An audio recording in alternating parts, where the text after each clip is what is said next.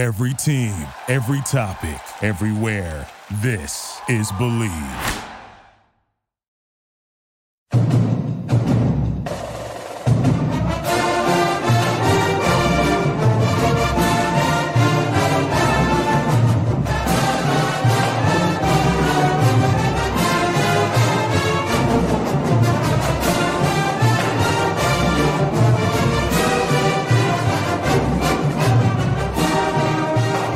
Back to a special edition of the Network Podcast. I'm your co-host, Mike Broadbent. Joining me once again is my co-host, Richie Schneiderite. With us today, we kind of alluded to it last week, but we have former Rutgers quarterback and NFL quarterback, Mike McMahon. Mike, thanks for taking some time out of your busy schedule to talk some Rutgers with us. No, thanks for having me. I appreciate it. So I'm going to dive right into it. So at the time you chose to come to Rutgers, it wasn't the most attractive destination. What was it about Rutgers that stood out for you? And what were some of the other programs that recruited you out of high school? Well, I went to the camp, Coach Terry Shea at the time, he was, a West Coast guy. West Coast offense was big at that time. It was kind of a quarterback guru. There was another guy, Mario Verduzco, who I really liked. And they had sold me on, coming to Rutgers, we can change the program. We can be the start of something great. And so I liked that challenge, and we had a bunch of facilities that they were supposed to do, and I was excited, and I got recruited by Pitt, what was it? Pitt, Memphis, Vanderbilt, University of Miami, and a bunch of other schools would try to come in, and I was like, well, I'm committed to Rutgers. The only one I really thought about changing my mind was Miami, just because of the weather. But my dad told me, he's like, hey, no, you gave your word, and that's the only thing you got in this world, so you got to stick with it, and now, you see kids commit left and right and change their mind. But no, everything works out, it happens for a reason. It worked out, I ended up,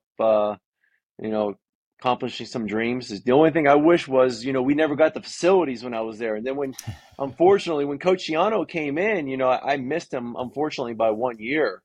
And he came in and got it done. I think I'm not sure the exact details, but from what I've heard, not directly from him, from other people, something along the lines like, they got these facilities, and he was like, listen, if I come there, I'm going to get these facilities. And then they did. And he's done a great job of building that program up, and he ended up moving on to Tampa, and now he's back. And I think they're on the right track again. And I'm really excited that he's back. Now I know when we were talking the other day, you mentioned you were going to go to the scrimmage or one of the practices. Did you jump? Yeah, geez. Did you end up going? And what kind of stood out to you other than facilities? Yeah, no. I reached out to Coach Ciarrocca a couple weeks ago and asked him, if I could stop in, watch a little spring practice, sit on some meetings. He was awesome. Let me come into some of the player meetings. Let me sit on some staff meetings. It was a great learning opportunity for me, because I've coached at the D2 level. I've coached multiple years at high school, and just to see it behind the scenes at a higher level. A lot of times you think you have a pretty good grasp on things, and then you go and sit in an atmosphere like that, and you're like, man, I'm still learning, So it was a great opportunity for me. That was 2 weeks ago. Went out to some practices, and then I went back to Pittsburgh, and he said, hey, anytime you want, come on back.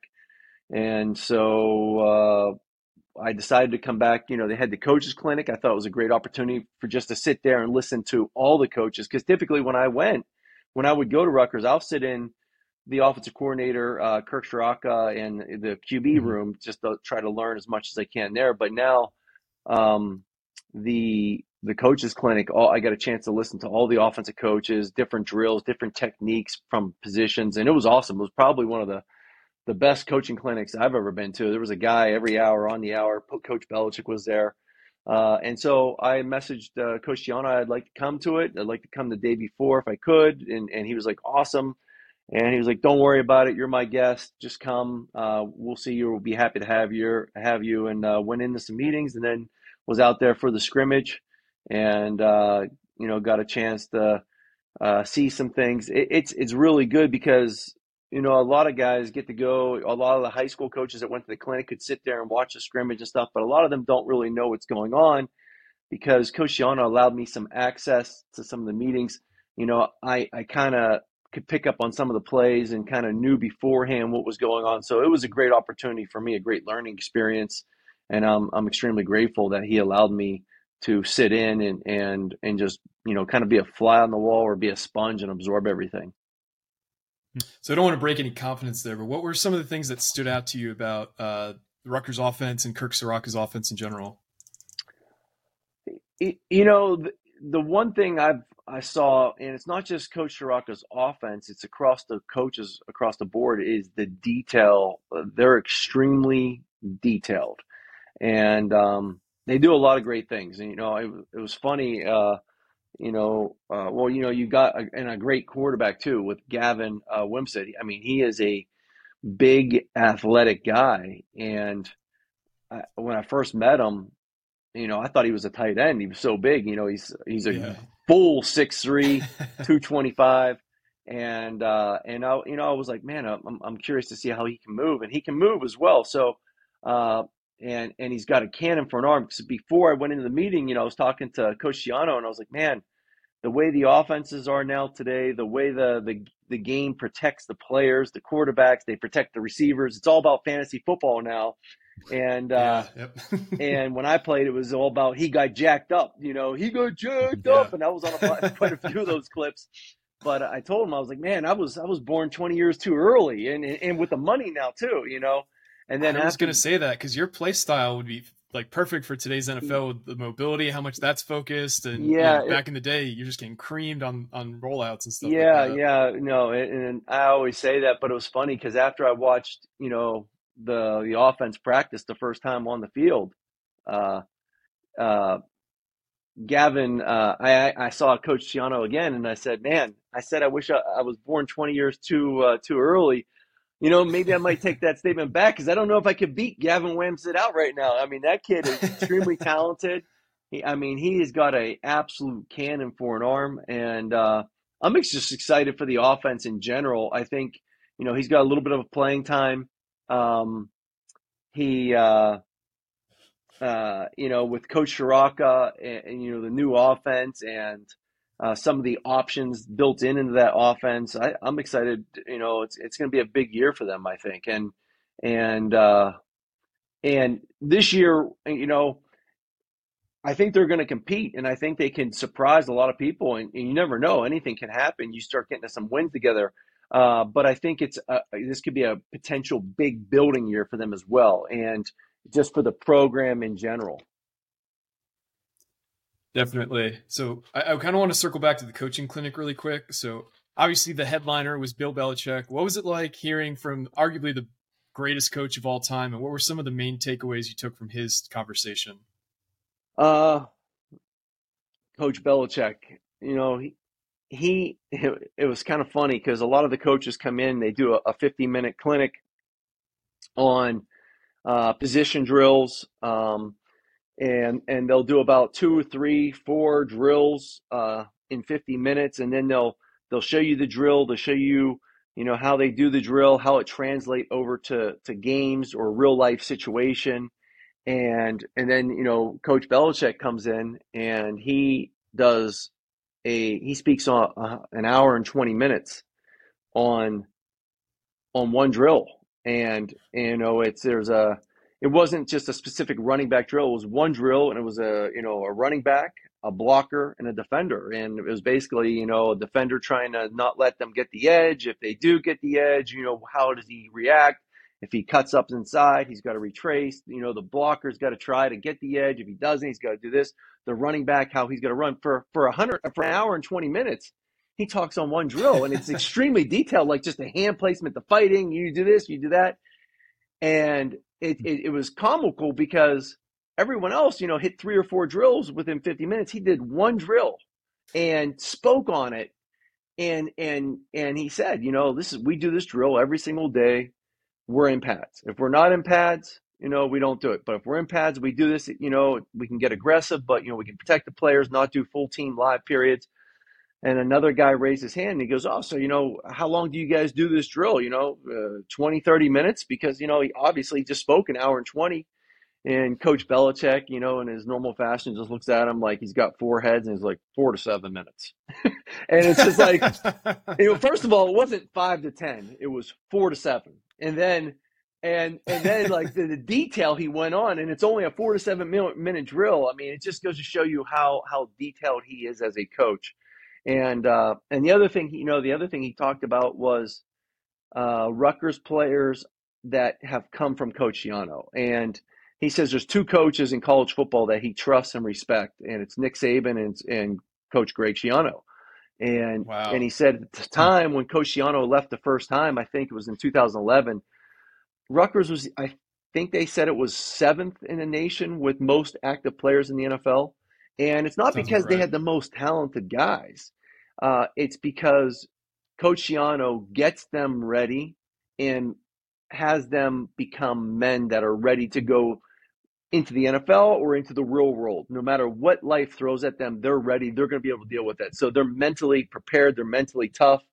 And Coach Belichick said, that's, the Rutgers players are ready for the NFL right away. They can deal with that extra long season. They're not going to hit the wall the way other rookies do. And as he said, it's because the way Coach Schiano gets those guys prepared and he respects the crap out of them. So it was really neat to see that aspect. And I can see that, I never really had a chance to listen to Coach Schiano talk up until, about 4 weeks ago. And every single time he does, I learn something. I got a pen, notepad writing down, and it's just sometimes you look back and you're like, man, I wish I had a chance to play for this guy because, he motivates the heck out of you. He's a no nonsense guy. And as long as you're doing the right things and being at the right place at the right time, you're not going to have an issue with him. He's a good coach. And I respect the crap out of him now. Now, I want to go back to that Rutgers quarterback room. You sat in the meetings, you saw the guys throw. You're a coach in your own right. What is some type of teaching or what kind of info would you give these quarterbacks currently? It's make sure you're asking questions. I think the other quarterback, Evan, he's kind of the backup right now. Really smart guy. He's not as athletic as Gavin, but extremely smart, plays the game well, takes care of the football. And, he would ask me questions. And from what I just do is, I remember back when I was in the NFL, there was a play, it was Fox to XY hook, and you're going to go Y, X, fullback, tailback, and alert post. And I remember as a rookie, they're like, get to him quicker, get to the X quicker, get the number 2 quicker. And I'm sitting there going like, how can I get to him faster? I'm coming off. I'm looking at the Y. I'm going as quick as I can. And then Ty Detmer walks over to me and he's like, hey, and he's like, Mac, he's like, if you get cover 3 versus this play, the Y is going to be covered. So just X him out. As soon as you come off the fake, go straight to the X and throw it. Trust it, because the will's going to be tucked in off your play fake. Understand that. So I did that, and the coaches were like, oh, that's the way. And I'm like, well, why didn't you say that? If I get cover 3, what? And so I think sometimes when you're coaching and you're so trying to help these guys here and there, sometimes giving them like a little tip, giving them a little tip of like, pre-snap. And, if you get pre-snap man-to-man on a certain play, there's a good chance this guy's going to pop open because there's a natural rub. And I kind of even, I was talking to Evan about that, and I was like, yeah, you were a little late. They said, get to him quicker, and just know that on this play, if you get man-to-man, there's going to be a natural rub. Expect it to pop open quick, and that way you can get it out of your hand fast. Don't be surprised. And if it doesn't, well, then you can easily continue with your drop and just go through your normal progression, but on a pre-snap read as a quarterback, you can kind of confirm it, with that first second, oh, that's what it is. And there's a good chance that guy's going to pop. And so we talked about that. And the next time he got up and he hit it, he was like, oh, all excited, kind of turned around, pointed at me. And I was like, don't point at me. I was like, I'm just sitting off to the side. I was like, I don't want to get in trouble. Yeah. But that's just one thing I learned was pre-snap, post-snap, don't be surprised and have a plan. Like, I know certain plays that have a plan versus cover 1, cover 2, cover 3. And I think when you study an offense, you study your offense. This is my first progression, my second progression, my third progression, but you have to know it inside and out versus every coverage. And if you understand that, you can get there. And then the other thing is because I coach quarterbacks now, I always say, your eyes will tell you where the ball goes. Your feet will tell you when. And so I think a lot of times when I watch guys in 7-on-7, you see these high school guys, and they pick up the ball off the tee and they're just standing there hopping up and down and they're waiting, they're scanning the field. They're not really reading anything. They're waiting for a receiver. They're, by the time that receiver's open and they see it open and then they reach back and throw, well, the window is going to be closed, or at least you can get away with it in high school, or if you have a strong arm, you can get away with it. But the higher level you get up, if that receiver's in the window that's open and you start your throw, 9 times out of 10, that ball's going to be broken up, or your receiver's going to be carted off the field, or it's going to be intercepted. So I always say, look, read your keys, read your defensive keys. And if the window opens up and the receiver's not there yet, your feet are telling you throw, trust your feet, throw it, trust the receiver will get to that spot in time. And that's when an offense gets to that next level. So that's what I'm always trying to teach quarterbacks: eyes where, feet when, trust your feet. And you got to trust your receivers to be there on time. Definitely. I mean, coaching is so much like, you need to be an expert in your field, but you also need to meet people where they're at. Because if you're not a good teacher, you could be the best, you could be the biggest expert in a certain type of offense, but if you can't translate that simply and you can't meet people where they're at, like you're kind of pointless. Like, you're, as a coach, you're not doing what you're supposed to be doing. Well, exactly. So as a coach, you're essentially a teacher. And I always look at it is, if this kid's not understanding it, I'm not doing a good enough job teaching it. So then I always say, I'm like, what other sports do you play? How can I relate to you? And I go back to a guy in one of my high school quarterback coaches. I was trying to throw a fade route into like a cover 2 hole. And he's like, do you play golf? And I was like, yeah. He's like, all right, well, like, if you hit a sand wedge, it goes really high. We don't want that. And if you hit like a 2-iron, it's line drive. We don't want that. We want like a 5-iron on that throw. And so I was like, oh, okay, I got it. And then I was able to get it. So just different sports in general. Quarterbacking, a lot of time keeping your weight back and, as you're in the pocket. So when you step and throw, you can transfer. It's very similar to a hitter in baseball. If you're sitting with your weight back, it's great. But if you get your weight forward and they throw you that curve, you're going to you have no power. So if you're a quarterback with your weight all forward and all of a sudden you go to throw, you're going to have to come back, which is going to take more time, or you're going to throw it with no power. So I always, get guys, make sure you're 80-20, 80% weight on that back foot, 20% on that front foot. So when something comes open, the ball's locked and loaded and ready to come out with power. So I think understanding where kids, different sports they play, how you can translate to them, and just maybe sometimes take a step back and how can I get through to this kid for him to understand exactly what I'm saying. And I think last year, another good example was there was a lot of talk of Coach McDaniels down in Miami, Florida. And I remember I was with him in the UFL briefly. He was our running backs coach. But a lot of receivers were saying that, he did a great job of helping them off the press. And he instead of watching press releases, he was watching Allen Iverson on a crossover dribble. It's very similar, setting up that DB. And a lot of receivers, it translated with them. So I think it was like Stephon Diggs and a couple other guys. They actually look like they're dribbling a basketball, and they're kind of doing it on the field. And they laugh and they say that's where they got that from, is because it helps them with that release.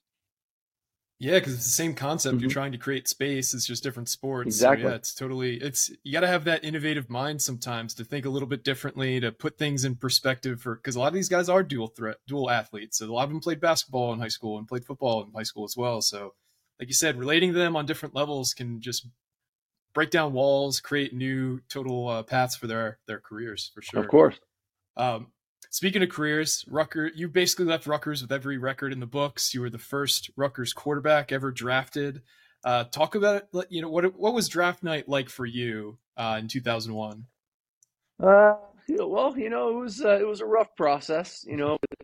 There's when you go through that draft process, there's a lot of talk. There's a like, oh, he's going to go this draft, he's going to go here, this team's interested, that team's interested. And in everything that could have gone wrong for me on draft day went wrong.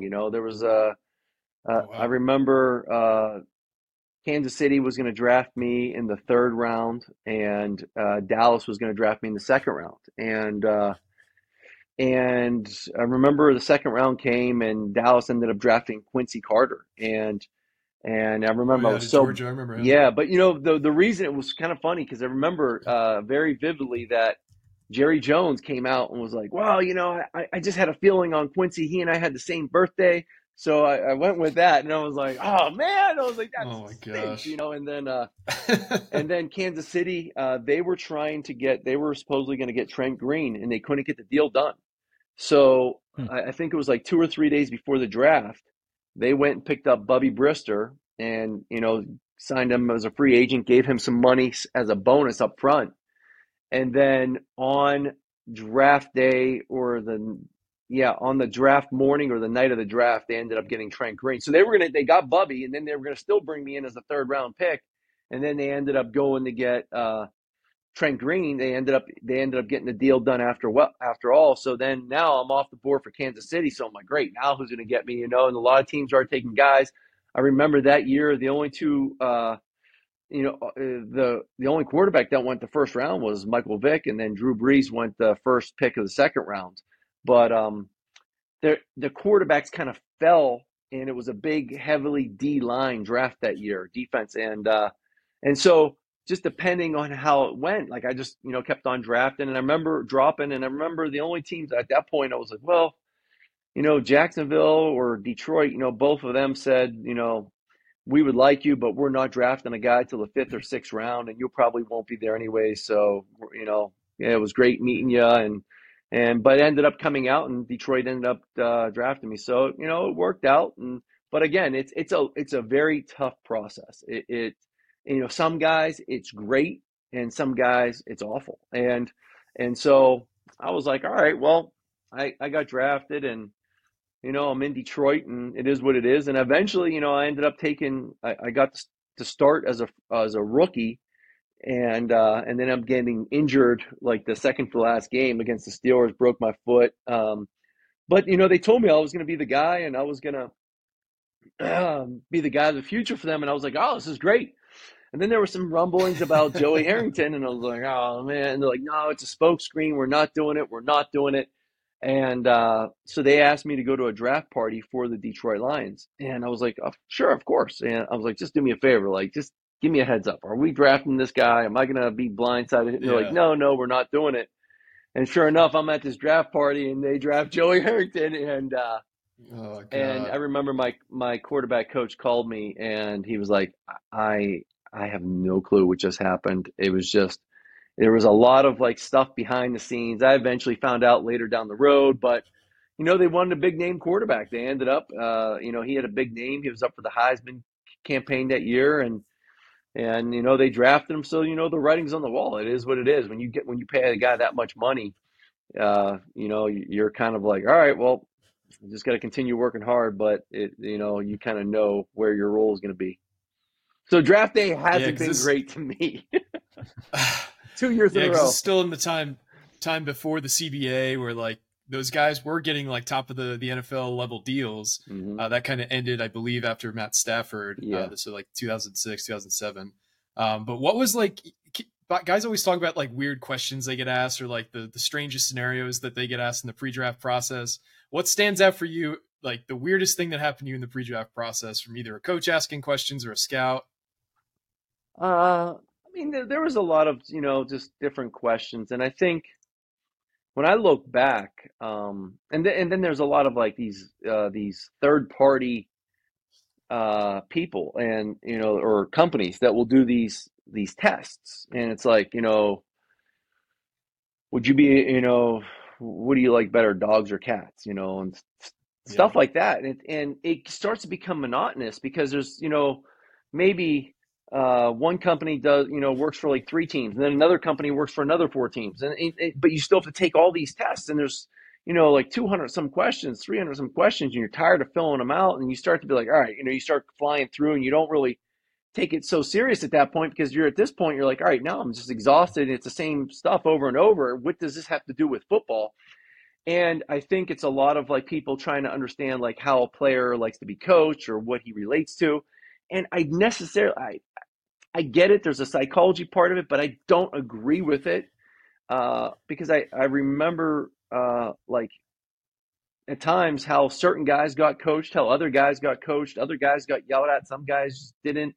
And I don't necessarily agree with how those tests come out, those test results come out. I do think, and also, you look at the NFL, a lot of these guys going into the NFL and they're making a ton of money, but they're still kids. And you see guys, make mistakes off the field or get in some trouble here and there. And you have to understand that they are still kids, and they're just in the public spotlight a little bit more. So you look at a lot of guys, maybe some guys, there's a lot of kids getting in trouble, but you don't hear about it as much. And so when a guy does get in trouble in the NFL, like it's just the spotlight's on him, and now the money, the dollars, oh, he's trouble. He gets labeled as certain guys. I remember they thought I was a party guy. I remember laughing because I had the summer before my senior year, I had, blonde hair, bleach blonde hair, and then ended up, cutting it and then dyeing it back and almost grew out, or cutting it all stuff. And everyone's like, oh, he's a little bit of a wild child. He's like Dennis Rodman. He's a party guy. And I'm like, wait a second. I drank maybe 2 or 3 times a year in college. It was like New Year's Eve and the 4th of July. I didn't even drink on my 21st birthday. I wasn't a big partier. And there's a lot of perceptions that these draft people, the scouts, they go in and they do their homework, but are they really doing their homework? Do they really get a chance to sit down and learn the person who they're talking to and who they're drafting? Because I feel like a lot of guys, obviously there's a few guys out there, you look at like the Johnny Manziel, like that, that's not the best case, but there's other guys that, they get these labeled, these bad things, and I think it's completely wrong. And you really have to try to get to know the person maybe on a different level. Maybe I know the teams are only allowed so many visits and this and that. Maybe give teams more options to meet with these people, because you meet a guy for the first time, you don't know, like, some guys are quiet, some guys are personable. Just because a guy's quiet, sometimes, people think he's cocky. Is he really cocky, or is he just a quiet, kid, and vice versa, So it's really difficult to label a kid, when you only know him for a few years, and then you talk to some people. Maybe you talk to one of his coaches that didn't like him. Maybe you talk to a coach that really liked the guy. Perfect example is when we were in Detroit. We had my third year, we ended up drafting Charles Rogers from Michigan State University, and and we chose him over Andre Johnson from Miami, who went to the Texans. And you see how big Andre Johnson is, his size, and you look at the different careers, and there was a lot of talk they were going to, Charles Rogers is the next Plaxico Burress, this and that. He had some trouble with marijuana, and so the draft came, and we ended up taking, and Charles I love Charles, really nice kid, really personable kid, but they wanted to get a receiver, and we chose him because at that time we just got a new receivers coach. It was Bobby Williams from Michigan State, who was Charles's head coach at Michigan State. And he was like, oh yeah, Charles is the guy. And I remember my buddy called me, he was from high school and we were friends, and he lived in the Detroit area. He's like, hey, how's this Charles Rogers kid? And I was like, really nice guy, really nice kid. He's got good speed, but he's a 6'4" receiver that plays like he's 5'8". And he's like, what do you mean? I go, well, you throw a fade ball to him or a slant, everything he doesn't catch with his hands. He catches all forearms and chest, He won't go up high point catches. And I'm sitting there going, we just spent a third round draft, or the third pick of the draft, first round draft pick on a guy that doesn't catch with his hands. He catches forearms and chest. And like, so to me, was it the scouts? No, I know some of the scouts did not want him, but a coach came in and vouched for him, and then he had some trouble. He said, oh, he's going to get the marijuana issues fixed, and that hit him, and he was suspended for a couple games here and there. So, you look at stuff like that, and that's a perfect example. Well, maybe that guy shouldn't have been a first-round draft pick, but a coach vouched for him. Where there's other guys, these get these bad raps, and then later down the road they have these good careers. It's because maybe a coach didn't like them. So there's a lot of stuff that goes into the draft that there some things need to be changed so coaches and scouts can get a better understanding of who the player really is, as opposed to one of these written psychology tests or these interviews on people that may or may not know someone, and I get it, I understand it, but still I think some things got to change, because I think a lot of guys get hurt and then just because of maybe one or two guys that some bad seeds, but there's been time and time again it continues popping up. One or two guys pop up because someone vouched for them, and you never know. Yeah, no, it's definitely tough, especially nowadays. But I want to move on and talk a little bit about your NFL career. I know you didn't play your first official snap, I guess, until week 8, I believe it was, in your first year. What was kind of your welcome to the NFL moment? Did someone just lay the smackdown on you, or like? No, I think my welcome to the NFL moment was when I first got the playbook, and I was like, "Oof!" I mean, this is tough. It's just trying to say the words. It was a big playbook, and I remember there was a play specifically, like they would give you these plays, and they can talk to the quarterback, and I'm like, well, why don't you guys just give us a wristband? And it was like, well, no, Bill Walsh never gave his quarterbacks wristbands. And I'm like, yeah, but all these other teams do it. Like, well, Bill Walsh didn't do that, and this is how we do it here. And so they would be like, sprint right G, and that's all they would say. So now I got to remember the play call sheet and the formation and the motion, and then you have to memorize that and then practice saying it, because I would get in the huddle, and then if you say it too fast, the guys are like, whoa, rookie, slow down. So I remember I'd be sitting at home at night practicing saying plays. And there was one play specifically that was like red left switch, Z right, sprint right G, U corner, halfback flat. And, I had to say it over and over and over again for me to get that verbiage out. And I think that was kind of my welcome to the NFL moment, because I remember calling home in training camp, and I was like, man, I don't know if I'm going to make this team. I really don't. And this is tough. I don't know if I can do this. And then I think it was our first preseason game. It was a home game. We were playing the Tennessee Titans, and just being out in the field and the crowd and the live bullets. And once the game, I was like, man, I love this. And I was like, I can do this. I can do this. So, but yeah, I definitely, the playbook and just going in and you're just like, wow, these guys, they're big, they're grown men. Some of these guys, families, kids, and I'm just, a young guy. So it's definitely just showing up. And that was, and then there was another one. I've never been to a place where a player's talked back to a coach before. We were getting ready to start our team meeting of training camp up in Saginaw Valley State University, and the coach, Marty Morningwig, came in, and all the guys were talking, and there was a player up front, and I think he was, Marty was joking, and he was like, hey, screw around, soon you won't be around. The guy got up and was like, hey, you don't want me here, I'll leave right now. And it was like, nah, just sit down, but it was like, man, I was like, whoa, these players, I mean, you could see some of the players, man, there's a different level, you can't really, you can't really have that authority. You got to really talk to the NFL guys slightly different. I mean, because most cases, most of those players make more money than the coaches. And as a coach, you got to understand how to relate to them. You got to treat them like men. And I think the best way to do it is be like, listen, hey, I'm not going to get mad at you. I'm not going to get, if you do this, you do that, you're just going to get fined. We're not even going to worry about that. We're just going to move on.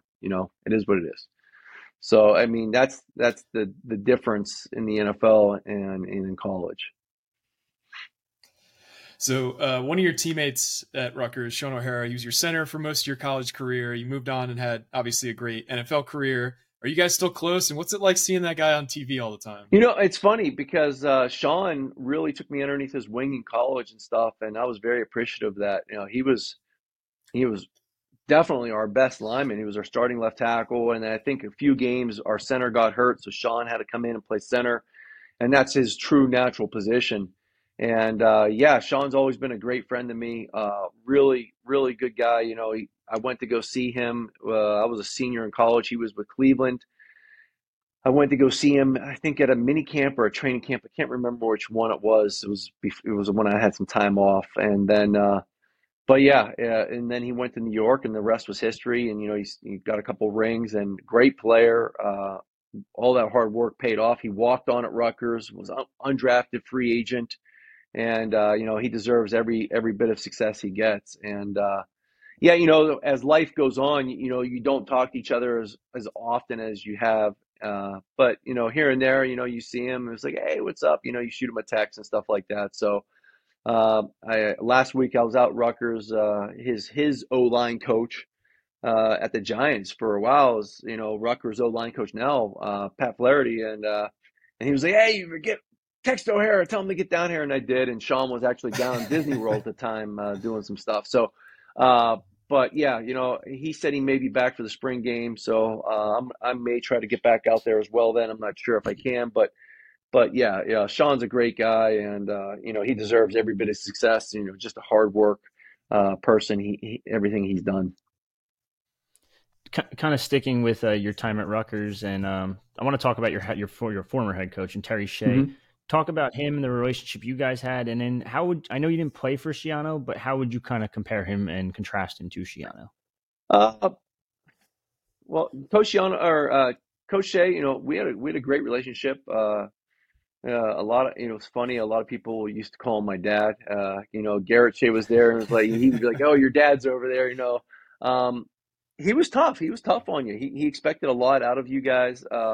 However, we messed with him a little bit in college. We got him on a few April Fool's jokes twice back to back, and we got yelled at pretty hard for both of them. But it was worth it just to get a good laugh.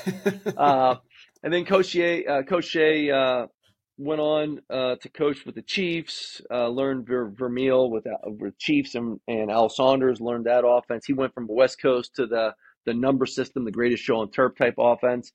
And then it was funny because, you know, here and there remain in contact. And then the UFL, I played for Denny Green, and then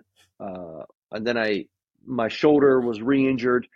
I had to get it cleaned up, and when the doctor went in 2010, he was like, "Listen, you shouldn't ever throw again." He's like, "You got bone.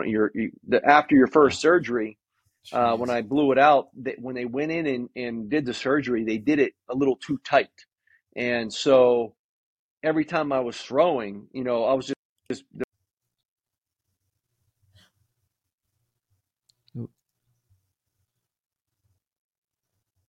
Yeah. Sorry. Yeah. The cartilage was just getting just worn down, and now it was bone on bone. They like, you shouldn't throw. You're gonna need a shoulder replacement. So it was in 2011. I get a call from Coach Shea, and he's like, "Hey, I'm sitting in a meeting. I'm coaching for the UFL Virginia Destroyers, and they're looking for a veteran backup." And he's like, "You know, I'm not gonna lie. I totally forgot about you. I haven't heard from you in a while." And our defensive coordinator, Kurt Schottenheimer, was like, "I got a guy, Mike McMahon," because Kurt was my D coordinator in Detroit, and Coach Shea was like, "Oh, I love Mike," you know. So they brought me in, and I was like, "Coach," I was like, "I can't throw, you know, I can throw, but they told me I shouldn't." And he's like, "Well, we're just looking for a backup to help the younger guys. You know, it's just an emergency. I'll keep your throws to a minimum." And I was like, "All right, I'll go do it." So, and he's like, "Let me just have you work out, and we'll see how you throw." And I was throwing fine still. And he was like, "All right, let's do it." So it was great. And I got a chance. But to me, I always look back, and that was one of the greatest compliments I've ever received throughout my entire career, was the D coordinator, who I rarely really interacted with. All the way, this was 2011. This was from back in 2003. You know, I would be with him, and I would just go out and compete every day running the scout team. And so for him to sit there and suggest me, a guy from the opposite side of the ball, that was the greatest compliment I ever got, because it just showed that I was a hard worker in practice. So, but Terry Shea, you know, he brought me in. It was great. And, you know, we still talk a little here and there.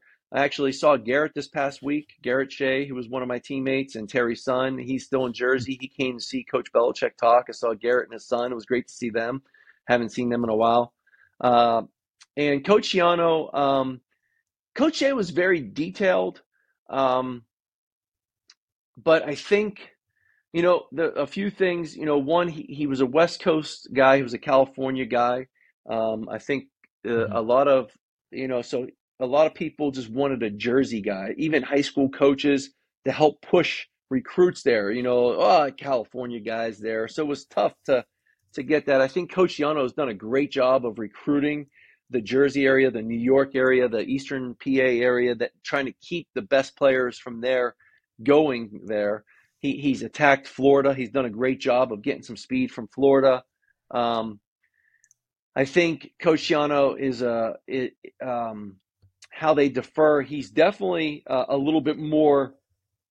Coach Shea, you got to work hard, and he would let you have it. But I, but I think I think some of the buttholes are a little tighter around with Coach Ciano. He was like, "Hey, I mean, there's a standard here, and you better live up to it." And I think even some assistant coaches feel that sometimes, like, "Hey, this is what is expected of you. You better get it done." And I appreciate that because to me, the guy, Coach Ciano, likes things done a certain way, and you do it the right way, there's gonna be no issues. You do it on time, you get everything done. And I appreciate that. He's a no nonsense guy. He's a very black and white guy. There's no gray area. It's just boom. And I love that. I like, someone that's going to be right in your face, be very honest with you. Hey, this is what's going on. This is why you're not playing. This is why you are playing.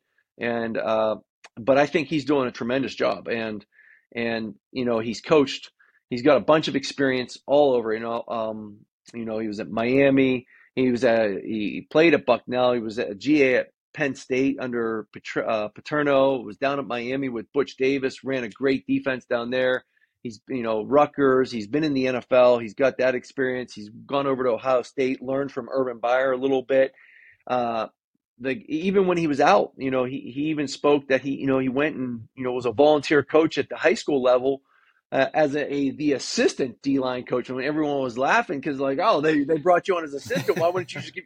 But it just goes to show he loves the game.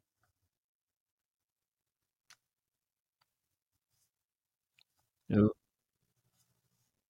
Loves the game. He's not afraid. Hey, he's going to humble himself wherever you need me.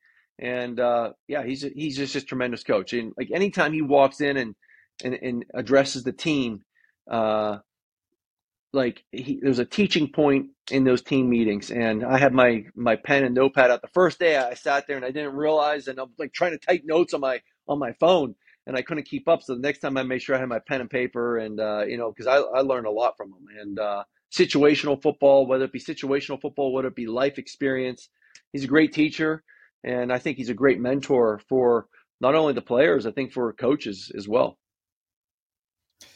Definitely. So we've talked about your career, both on the field, and you mentioned you were a coach. What are you up to these days? So no, I coached high school this past year. I was the pass game coordinator. We went on. We started off a little rough start. We were 1-3, but we ended up winning every game after that, and won the state title. Ended up winning. Hell yeah! We beat Imhotep Charter. They had 7 Power 5 guys on scholarship going to their school. We had not really anyone, but the kids bought in. We had the Imhotep Charter. They decided to line up and just do their thing, play man to man. And I was like, man, I played with Andy. I was underneath Coach Andy Reid, and that guy's the master at man-to-man rub routes. So you guys want to do that? We got something for you. So that was this past year. I took a step away, and now a lot of guys were asking me to do private lessons, and I was very torn on it. But just because I love coaching, and at the same time, so I don't want to be coaching for a team and then doing this, and then those players come and expect that they're going to be starting because they come there. Also, it's very difficult for me because my buddy and my buddy and my girlfriend are like, this is you got to let us handle the business side of it. You're too nice. It's still a business, and like we'll handle the pricing. So I actually reached out to a buddy of mine who I played against in high school, Madi Williams, and he actually trains quarterbacks out at North Jersey, and I think it's Mad QB he does. But great quarterback coach. We talked, and I asked about his pricing structure, how he does things, and he was very nice enough to share some of his info, and I kind of went off the same format he does. And so I do train quarterbacks out of Western PA. Started off slow, it's picked up, and the only really, it's kind of word of mouth or social media for me, Twitter or Instagram. And now, I tried, first it was trying to find an indoor facility, but now that it's nicer to get out in the fields and stuff, and it really picks up. And I like to see the kids improve. And so fortunately for me, I haven't had one guy who showed up once and just never come back. Everyone, they get something out of it. And it's nice when you get messages from the parents saying, oh, my son's improved so much. His arm strength's doing this, he's doing this. And so to me, that makes me feel a little bit better. I'm adding value to them. And so that's what I'm doing right now. And I would love to be coaching at a higher level. I would love to be coaching at the Division I football level, whether it be a quarterback coach or a receivers coach or something along those, where I'm more comfortable with, and then work my way up. Or even, ideally, I would love to be in the NFL. Start off quality control or even NFL internship. It's kind of tough though, because those are typically right now, they're a little safe for it's a minority internship. So it's a little bit of an uphill battle, but if someone were to give me that opportunity, I would jump at it a second. And I know my work ethic would show, and I would be able to work my way up, because I love football. I love helping. I truly want to be at that highest level, because I look at when I was in the NFL, quite honestly, my best quarterback coach was Ty Detmer. He was a backup quarterback. He wasn't even the coach. And I feel that quarterbacks that have played at the highest level and have played the game, I think those typically make the great quarterback. Because obviously there's a time, you can study it and do this and do that and not have played and still be a good coach. But I think the quarterback position really helps if you have a former quarterback coaching it, because he's been in those situations. He understands what it's like to get pressure and different coverages and different types of pressure situations. And, I think with the Lions are doing right now with Mark Brunell, that's phenomenal. And I think he's doing a great job. But I would love to get my foot in the door, be a quality control guy, work my way up to a quarterback coach, and then eventually be an OC at the highest level. Do I have aspirations to be a head coach? Absolutely not. I just want to be I don't want to deal with the off the field stuff so much a head coach has to deal with. I love doing the football stuff. I love doing the offense. I love game planning. I love watching teams and trying to figure out how I can attack a different team and show players. But at the same time, working in a quarterback room and talking to these guys and talking to them about how to deal with the media, how to deal with off the field issues. Because I know I made my fair share of mistakes. And I think if someone would have guided me a little bit better, and it's my own fault, but, obviously I think if you get guys that have been there and in those positions that have been truly humbled by certain things, I think you can really get through to those players a little bit more. And I think those guys still need quality coaching. I really do. You look at the NFL and a lot of it's basically the position coaches, do some drills and stuff, but a lot of it's the OC. And I still think there's a lot more that could be done at those position works and just build relationships as opposed to just being a business. Now, let me ask you this. Are there any notable quarterbacks that we should keep an eye on for the future over in Western PA? I know they're producing talent at like a there's a kid, Julian Duggar. Now he's kind of well known from Penn Hills right now. I do think some people are looking at him, like, well, hey, can he play receiver? He's more of an athlete. I'm like, listen, he's the more he comes, you can see him improve every single day. And he's becoming a quarterback. He's becoming a passer. And I think the system he's been in, it's been a run system, read option from the gun. They don't really put him in the best position to do dropbacks. And I think that's kind of hurting him in his recruiting opportunity, because people think he's just, he's a big athletic guy that can run, and he can throw the ball, and he can throw the ball well on the run. He can throw the ball well from the pocket. He's extremely accurate. And I think that's one guy. Another guy is Caden Olson. He's actually going to the University of Penn. And, and for whatever reason, Pitt was recruiting him early on. They fell off, but he's a good 6'5", 225, and his arm strength's improved. His velocity's improved. His feet are improving. Now I had spoken to Duke about him, but he would have had to apply. He could have walked on, but he didn't apply, and now he's past the deadline because they said if he would have applied and got in on his own, they would have taken him. But I think he's another guy that would probably play 1 or 2 years at Penn and maybe move up. There's another kid by the name of Luke Costco out of Thomas Jefferson. He played 1 year. He started as a freshman at St. LaSalle, and then he transferred to a sophomore season. I think it's a shame that the PIAA and the WPIAL, the Western PA Football Association, they suspended him because he transferred. And typically you allow a kid to transfer between his freshman and sophomore year, but because he started, it's athletic intent. Well, now you're forcing a kid to sit out, and his family moved and stuff, but he'll have 2 years left of eligibility to play, but he had to sit out last year. He's another kid that's got tremendous talent. I think he will be after this season, one of the top underclassmen recruits. I know Stone Saunders is kind of the big name right now. I think Luke Costco will be right next to him, if not past him, after this year, if he gets coached properly, if the system they run is good. But I do think it's a shame that in Pennsylvania, kids get penalized for transferring. I understand you want to keep the competitive field a balance. Maybe allow a kid to transfer to a different class. If he's in 4A, allow him to go 5A, 6A, or 3A. Just don't go 4A to 4A. Because honestly, like some coaches, they can essentially, limit a kid on how he plays, and they're not really playing to his strengths or promoting his strengths. And therefore, this is a time where kids can get an opportunity to go to a college and set themselves up for the rest of their life, whether it be playing athletically or even a good school. And I think a lot of coaches have too much power here because of the transfer rule, and it's a shame. But there's some good talent that will be coming out of the Western PA area. Definitely Julian Duggar this year, and Luke Costco, though, I would keep an eye out for. So you told Shiano about all these guys, right? Just making sure. Oh yeah, but I do. You look at Gavin Wimsatt, and if I think he's got 3 years of eligibility, 2 or 3 years. Yeah. And personally, just me watching him, if Rutgers team has success with him at the quarterback spot, I think he will be a first round draft pick someday. I think the way the game is going, he stays healthy. He's 6'3", 225.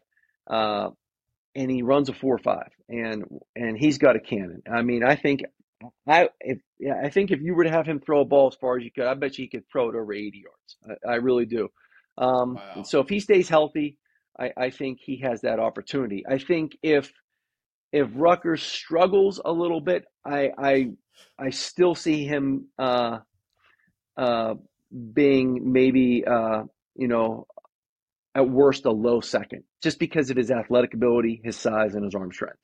I think his arm is a cannon. He's good accuracy, and as long as he stays healthy and he can still move and run, and his arm is healthy and has that full strength, I think that kid's going to have a bright future in the NFL. I really do. I mean, I was thoroughly impressed. It's just, can he translate the game up to his head? And I think Coach Kirk Ciarrocca will get him there. Stronger arm in their prime. Gavin Wimsatt, Mike McMahon. I don't know. Before my injury. In your prime, I'll give you that. Yeah, I blew my shoulder out against Virginia Tech my junior season at Rutgers. That season, we played a game at, I think it was either my sophomore year or my junior year. We opened up the season at Cal Berkeley. We went out a day early. The air was a little thinner. I was like, yeah, man, I feel pretty good out here. I can throw the ball a little further. And so in the pregame the day before, I went out and I ended up throwing a ball from goal line all the way across the field, and we totaled it off at 84 yards. So wow. I don't know how far Gavin can throw, but that's the furthest I got it. Now, at the same time, I wish someone would have told me, not until I went to Detroit. Johnny Morton, my first day, was like, do not throw the ball that hard to me this close ever again. and I learned, slant routes, under routes, in breaking routes, take some off. You want to complete, everywhere I've been, coaches was like, hey, just get it to him as quick as you can. Give him the fastball. And yeah, it didn't help because, there was a lot of drops, a lot of tip balls. And I think our receiver, Andy Holland, we were, it was my junior year. We were out there practicing. It was a 2-a-day practice, no gloves, just helmets. And I let a dig rip over the middle of the field. And when he was running, the ball went right between his the two fingers, his middle finger and his ring finger. And he had no gloves on, but the ball was spinning and moving so fast that when it hit there, it split the webbing of his hand right down the middle, about halfway down. So he had to get stitches and tape his fingers for the rest of the season. So that was a 15-yard dig run. That's not something but I had a strong arm. I mean, but no one told me to take anything off the football, So I had to learn the hard way. Johnny Morton told me, hey, rookie, don't do it. I won't catch it. And so it took a while, but yeah, it's nice to have that strong arm when you need it.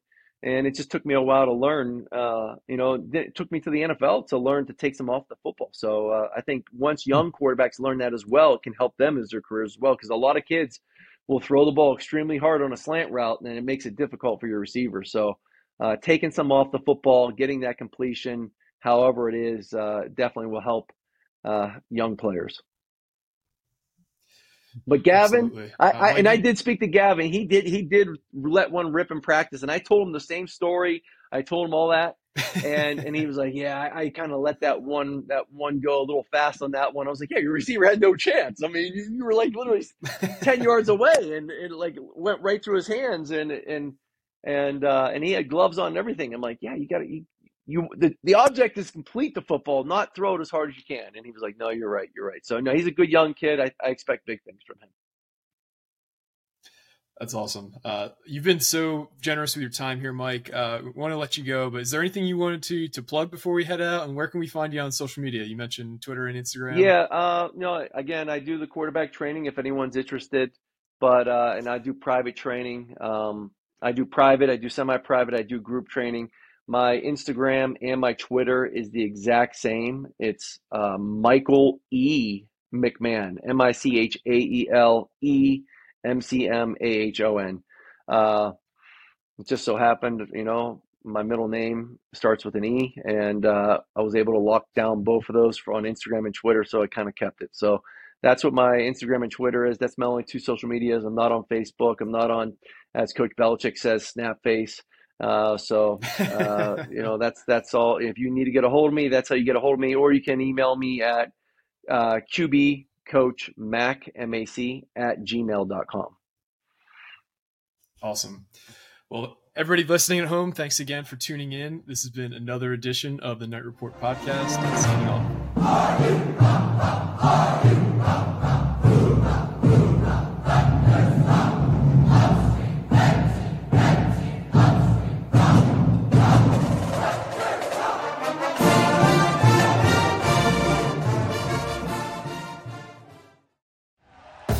Thank you for listening to Believe. You can show support to your host by subscribing to the show and giving us a 5-star rating on your preferred platform. Check us out at Believe.com and search for BLEAV on YouTube.